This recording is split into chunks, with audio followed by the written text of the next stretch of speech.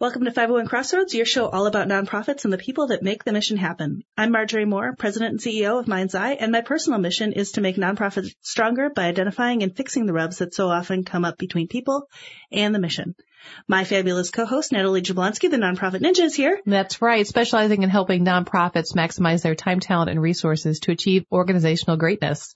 Hey, Marjorie. Hey, you know what I love about these? What? They're wine-on-ones. Yay, wine-on-ones. Which means we get to drink wine. Feel free to drink at home unless it's going to get you in trouble because you're at the office. And then maybe you want to hold off until later. But nonetheless. I mean, if they're sneaky like me, I've got a coffee mug here that says this might be wine. Well, at least you're being transparent. If you look in, you can't see anything. You can't notice the difference? For some reason, there were sparkles in my office, and so there's sparkles in my wine. Oh, goodness. Well, it'll be fine. You do have a lot of sparkle. I mean, let's just face it. You shine bright, right? That's what happens when you have a Mardi Gras event, is that there are just sparkles everywhere. There you go.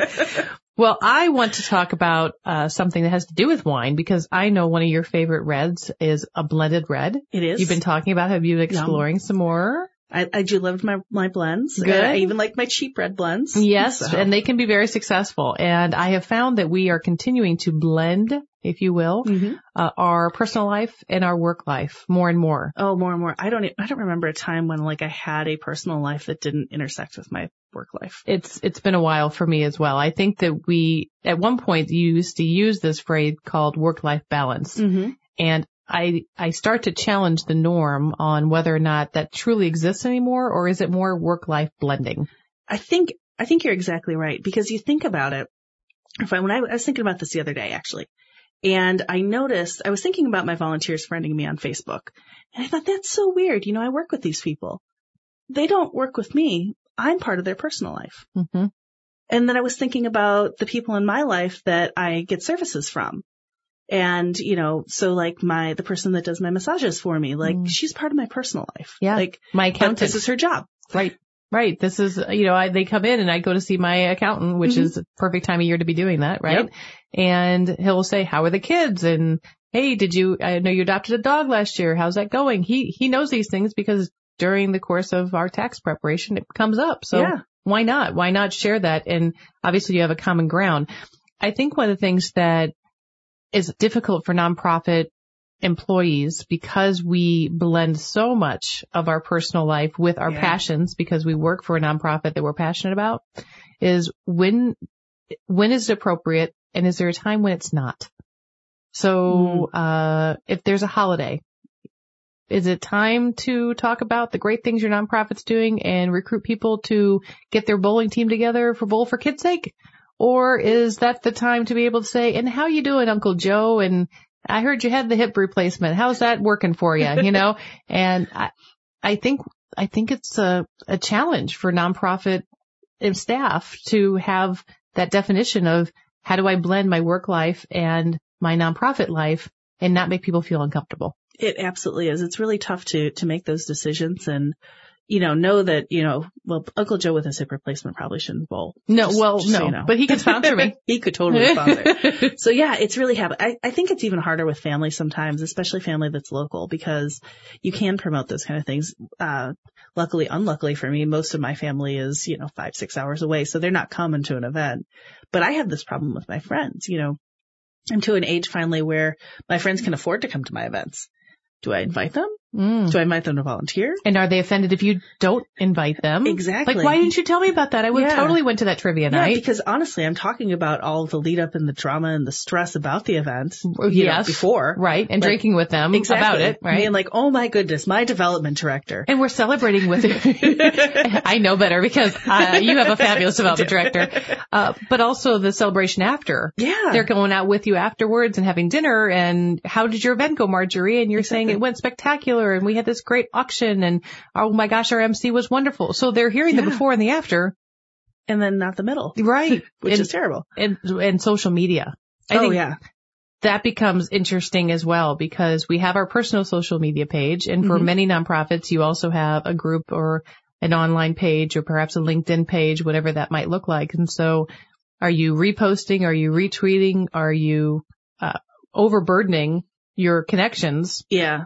by posting what you love, which also happens to be your nonprofit mission. And I will admit, if you go to my Facebook page right now, it is like probably a good solid 90% 501 Crossroads and Mind's Eye.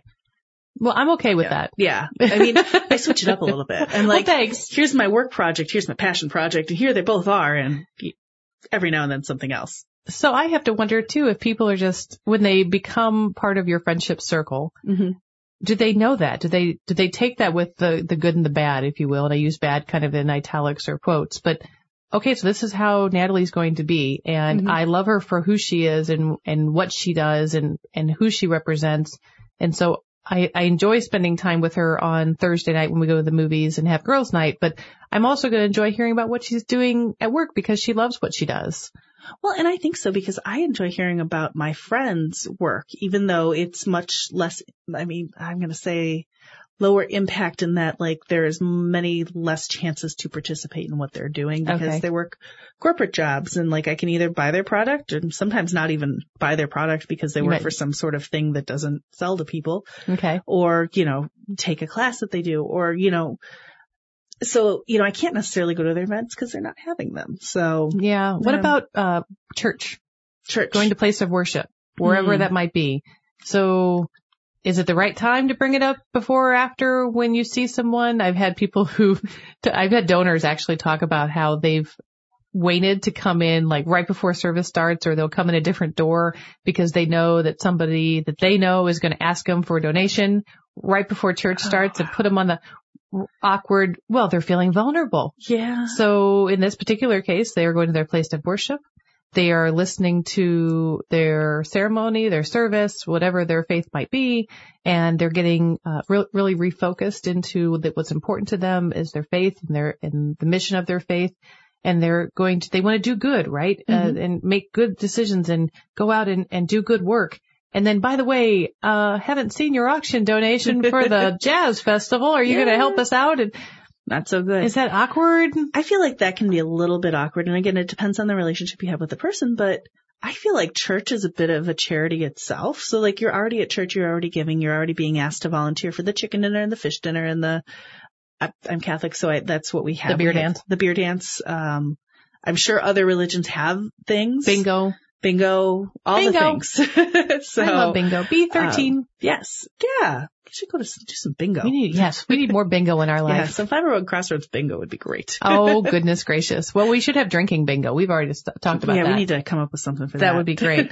So church, I would say church might be a place that you should probably be on maybe a little bit more guard up on that as far as what you are doing personally, unless you can convince the pastor or priest or somebody at church to make an announcement about your event. And by the way, Natalie's here and you can talk to her after the service. Very nice. That can work really well depending on your mission, your relationship with the pastor or the priest, the mission or the church leader, as well as it can work very well just to be able to get people to think, oh, I want money. I want to donate. People donate by time, talent, and resources. That's exactly, I start my intro off every time that way because some people, time is the most precious resource on the planet. So if you can get someone to donate time, that can be extremely valuable to you in the long run. So think strategically as to how you want to make that ask. Once you get someone who's befriended your organization, then you work your donor cultivation, you grab that great development director, do the introduction, and work that process.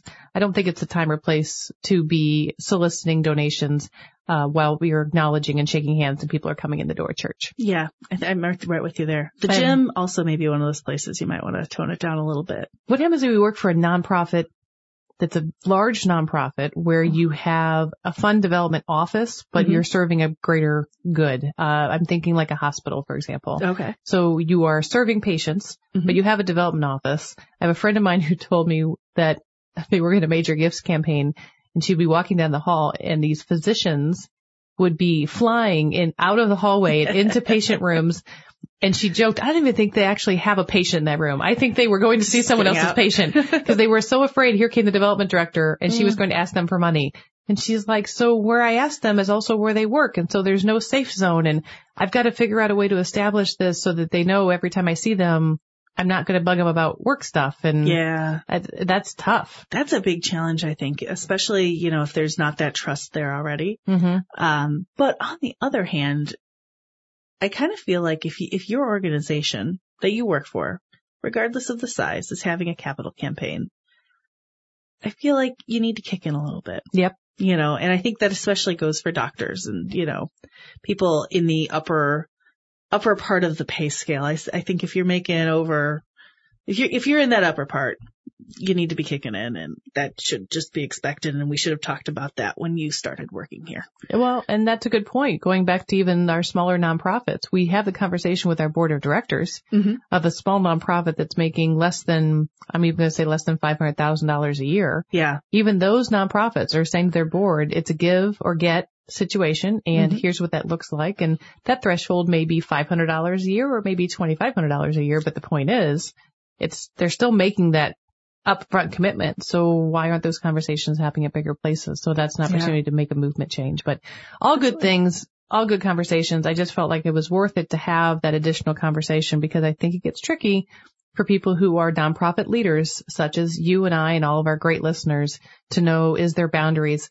And so I guess my best advice would be to test the waters, know your people, make good decisions, and make sure people are feeling comfortable, because those relationships can take you a long way. Read that body language, that's for sure. Great point. Excellent. And if they're drinking wine, then obviously they're listening to Wine on Ones with Natalie and Marjorie. Exactly. And so thank you for all of us for joining on 501 Crossroads, where you will not be asked for money, for now anyways. 501 Crossroads is recorded at the studios of Mind's Eye Radio and is produced and hosted by me, Marjorie Moore. And me, Natalie Jablonski. Mike Curtis is our sound engineer. Please go to iTunes, Stitcher, wherever you get your podcasts, and subscribe. Leave us some feedback so others can find us. You can find us on Facebook at 501 Crossroads. Thank you for listening. And remember, we're all working towards the same outcomes.